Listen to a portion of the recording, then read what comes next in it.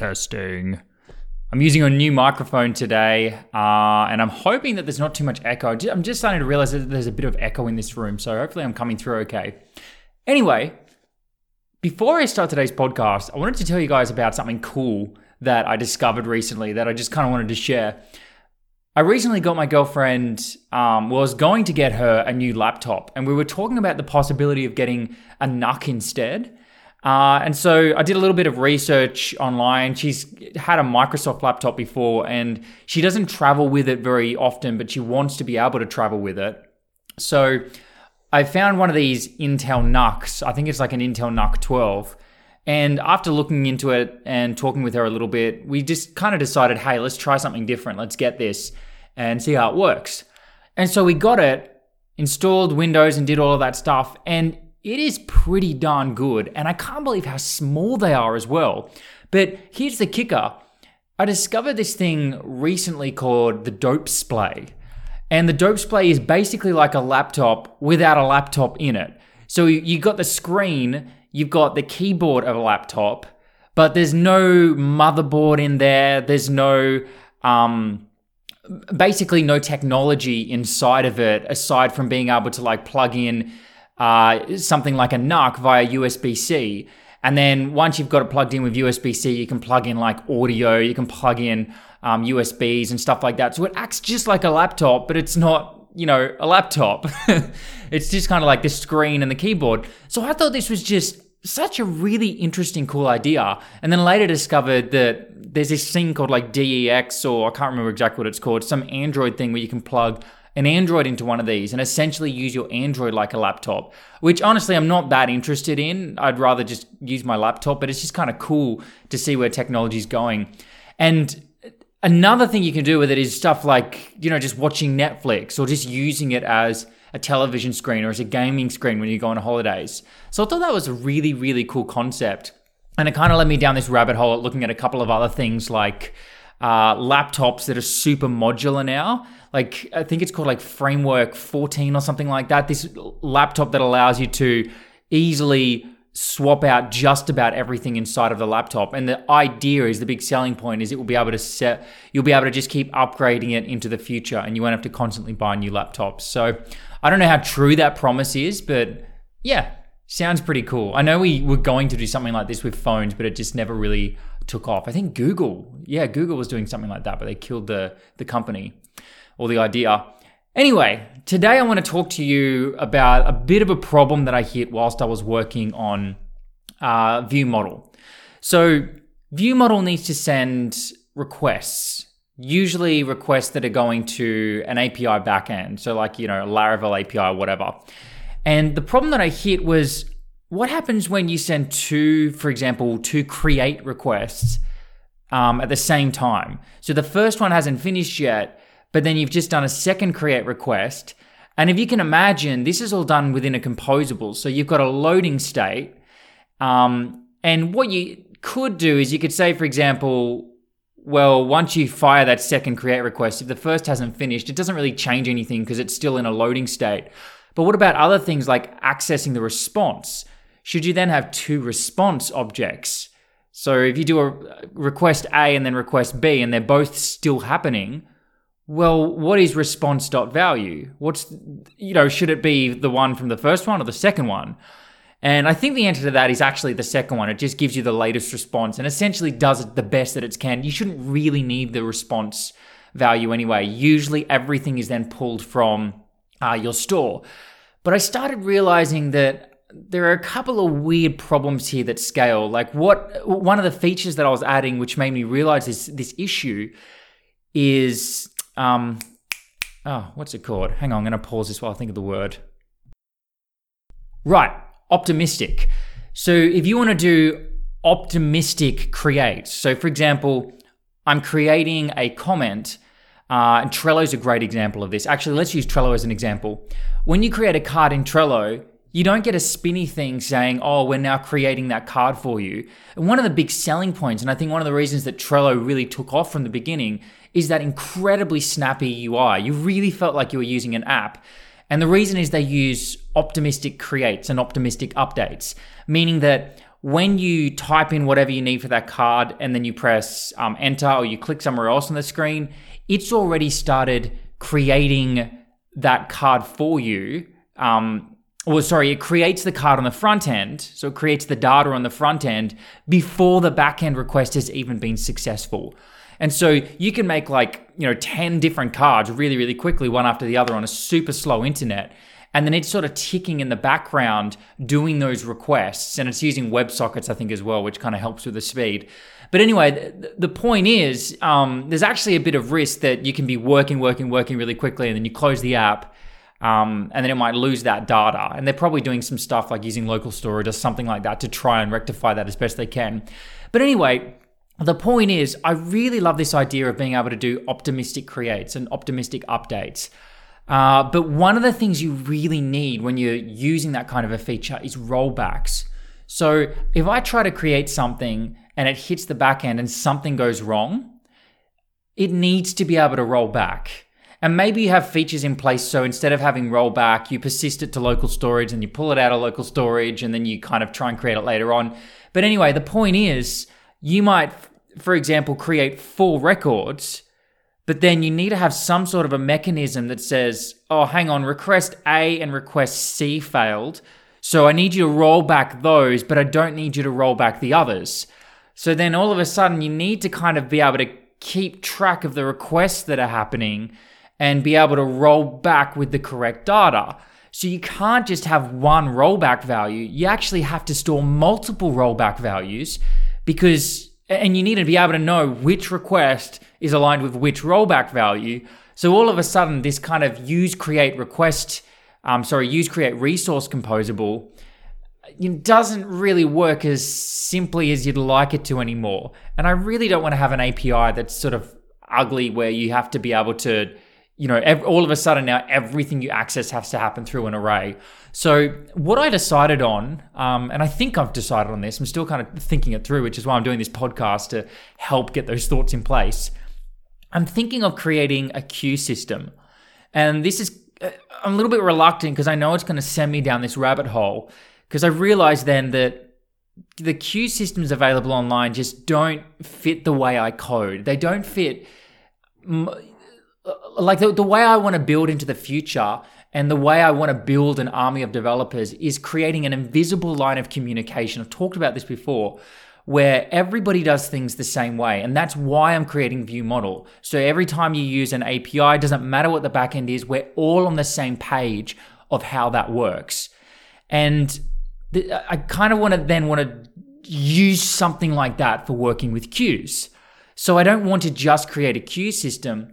We want to be able to create a queue system that's going to be able to work on different platforms and always the exact same way. And the classic example of this is browser versus a mobile app. So often when you're using something like Capacitor, you might have 2 versions of your app. And you'll often want to do this with Quasar. This is one of the cool things about Quasar, is that you can have a Capacitor, mobile version, which is on iOS and Android, but then a version with the exact same code base that does your web browser version of the app as well, and then a desktop version as well. So think like Discord applications or Slack, stuff like that, where they work across all of these different mediums using the same code base. So the problem with that is you need to be able to swap out the way that it interacts with the queue. Because if I have a queue that works in the browser, and maybe, for example, I want it to use web workers and I want it to store the failed records in local storage. So whenever something goes wrong in that queue, it stores it in local storage. But, everything's kind of done using, what do you call it? I just said the word then. Anyway, it's all done in a certain way. But then when you're doing it in a mobile application, well, you can't really use local storage like what I talked about before. You kind of have to use something different, which is like an SQL database, or they've got other ways that you can do key value storage that stores it on the phone rather than trying to use local storage in a mobile app, which doesn't really work correctly. So then on a desktop application, you might want to do it different once again. And so we can't just have one implementation of the queue. We want to have an interface for this queue saying this is how queues work.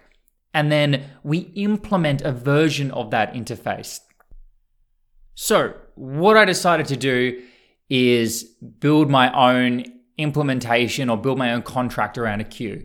And one of the reasons I'm doing this podcast is basically to say, I think this is going to be, this might be my calling. This might be what I want to do for the next maybe 5, 10, 15, or even 20 years, which is to create interfaces around the web. And I just haven't really seen, maybe I'm wrong about this, and hopefully somebody can let me know if this is a thing. I haven't seen something like Laravel for the front end. And I understand that there's a lot of differences. You can't just build a massive framework for the front end because we have to worry about things like, the fact that the user has to download the entire application. Whereas with a backend, your backend can be as large as it wants to be, and it doesn't really matter that much because the user doesn't have to download that whole app, so they don't have to worry about the bandwidth of those files.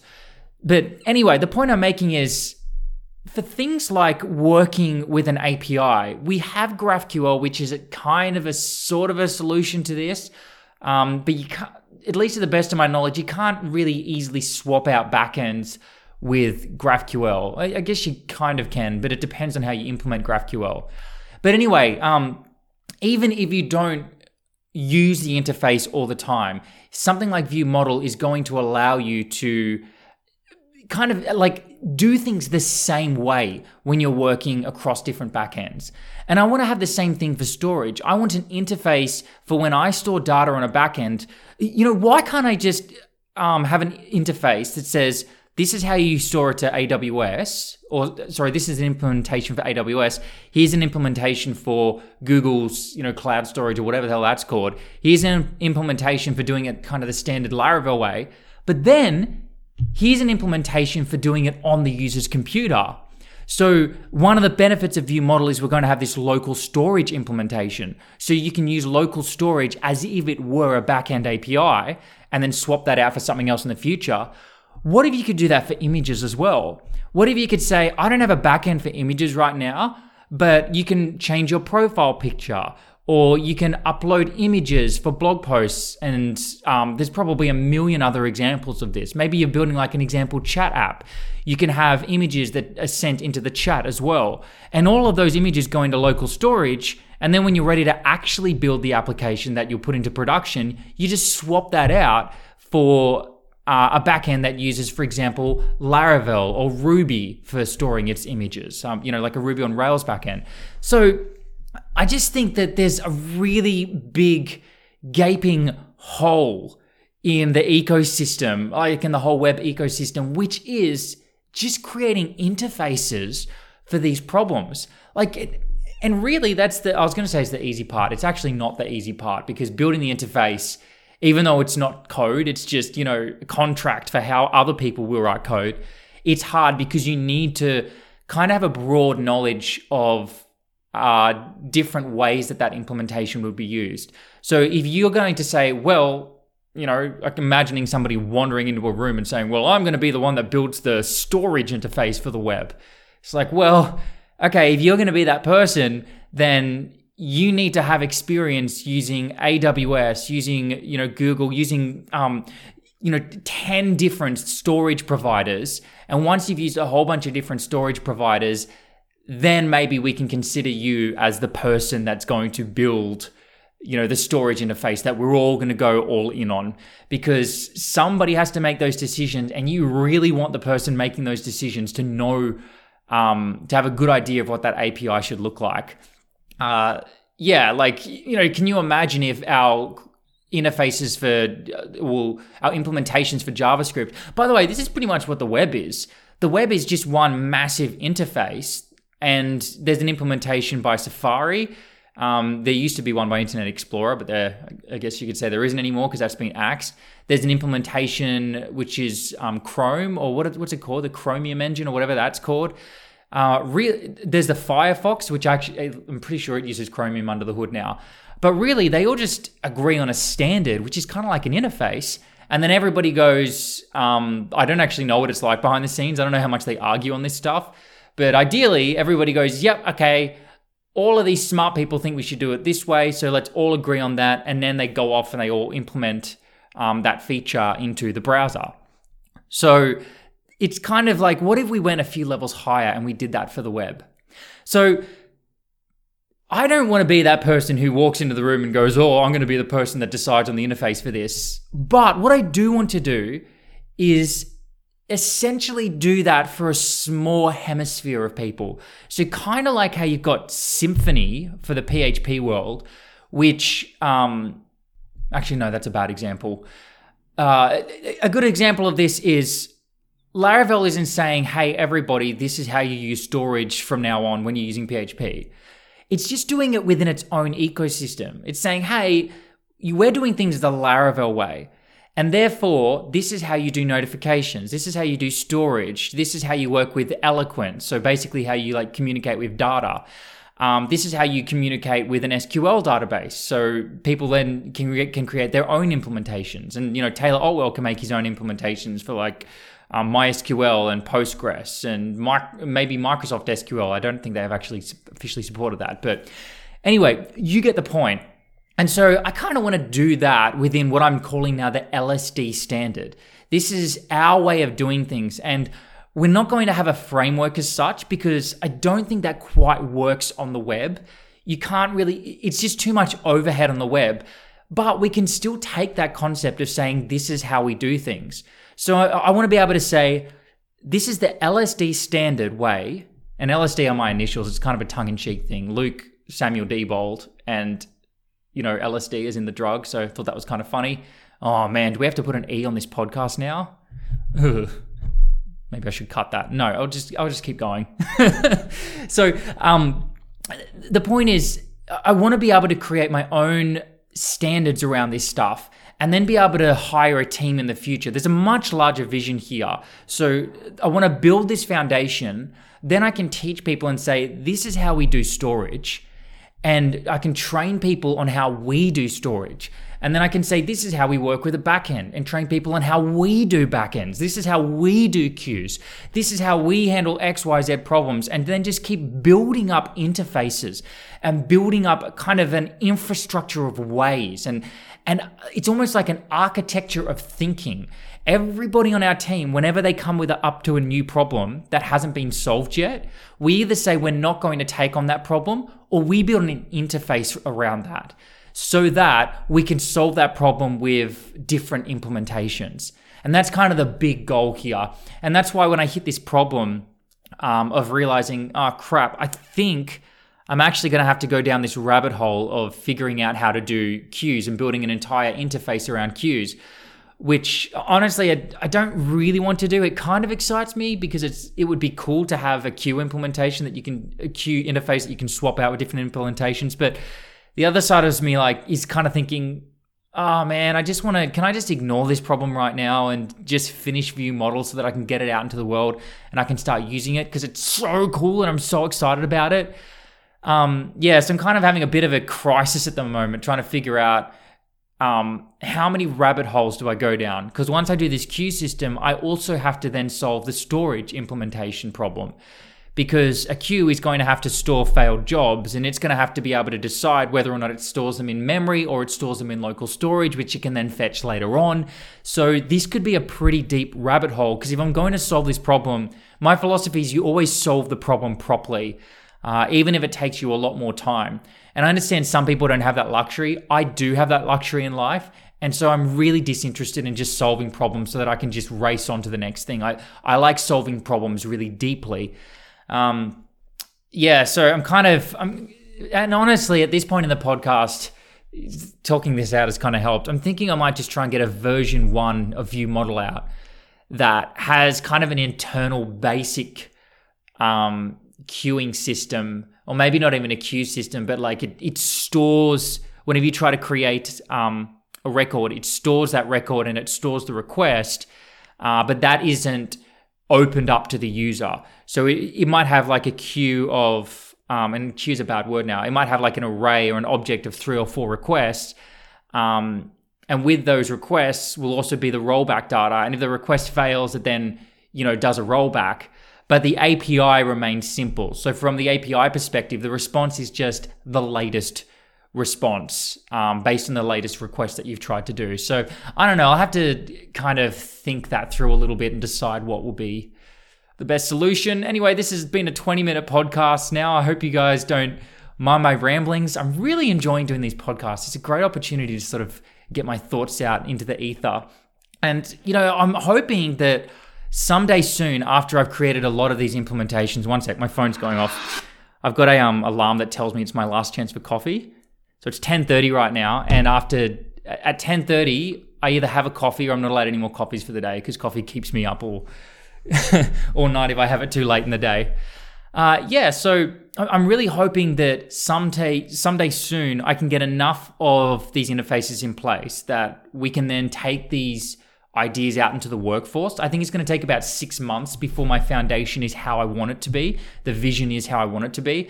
At the moment, I'm not doing a lot of work at the moment, and my girlfriend is working. I've got this like hashtag Free Shannon thing going on in my brain. Like I want to be able to create a team and create an infrastructure for coding so that we can solve problems really quickly, but also really robustly.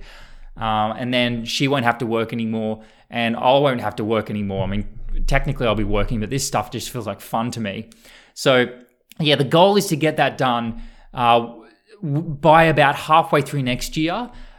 But my philosophy around this is to just keep solving problems properly. So if it ends up taking shorter than that, great. Or if it takes longer than that, then it is what it is. We're building an entire pipeline, an ecosystem of developing that is then going to have videos. So I'm going to teach my entire way of developing through videos. And then the idea is people like all of you out there will watch these videos and they'll sort of see what I'm doing and, learn from it. And then we'll talk to each other in community. So we'll have like our own Discord channel, where I'll help you with quasar problems and we can talk about, the ideas of interfaces that we might want to implement in the future. And because people will then have learned my way of doing things, they will start thinking like me in terms of interfaces and architecture. And I'm not trying to say that my way of thinking is the right way, but my way of thinking is the kind of thinking that I want to work with in the future. Like I want new ideas, sure, but too many cooks spoil the broth sort of thing. I want to be able to make sure that we've only got a few head chefs that are sort of at the top of all of this, deciding on what the interfaces look like. The kind of architects are the ones that, work on that kind of thing. And then as we share our knowledge, we build an environment, an ecosystem of people that think like that as well. Sort of like what Laravel's done, where people do things the Laravel way. I want to be able to build a community of people that do things the LSD standard way. And then the idea is a lot of you will reveal yourself to me in the ecosystem. So I'll start noticing people that are learning this stuff really quickly or that are interested and just, want to code in this way. A lot of people are going to say, this isn't for me. I want to do things X, Y, Z way, or I'd rather use React, or I'd rather just use Vue without Quasar, which is fine. But then the people that kind of just really resonate with my way of coding, or our way of coding, the sort of the LSD standard way, will reveal themselves in the community. And then I want to start plucking people out of the community and basically saying, hey, do you want to come work for me? Or the larger dream is to then buy a property. I'm thinking in Portugal at the moment, but it doesn't really matter where it is in the world. Hopefully nice weather. But to buy a property somewhere like Portugal and then be able to find someone in the community that's, doing really well and then say, hey, I want to, do you want me to fly you to Portugal? And we'll work closely together for a month or so.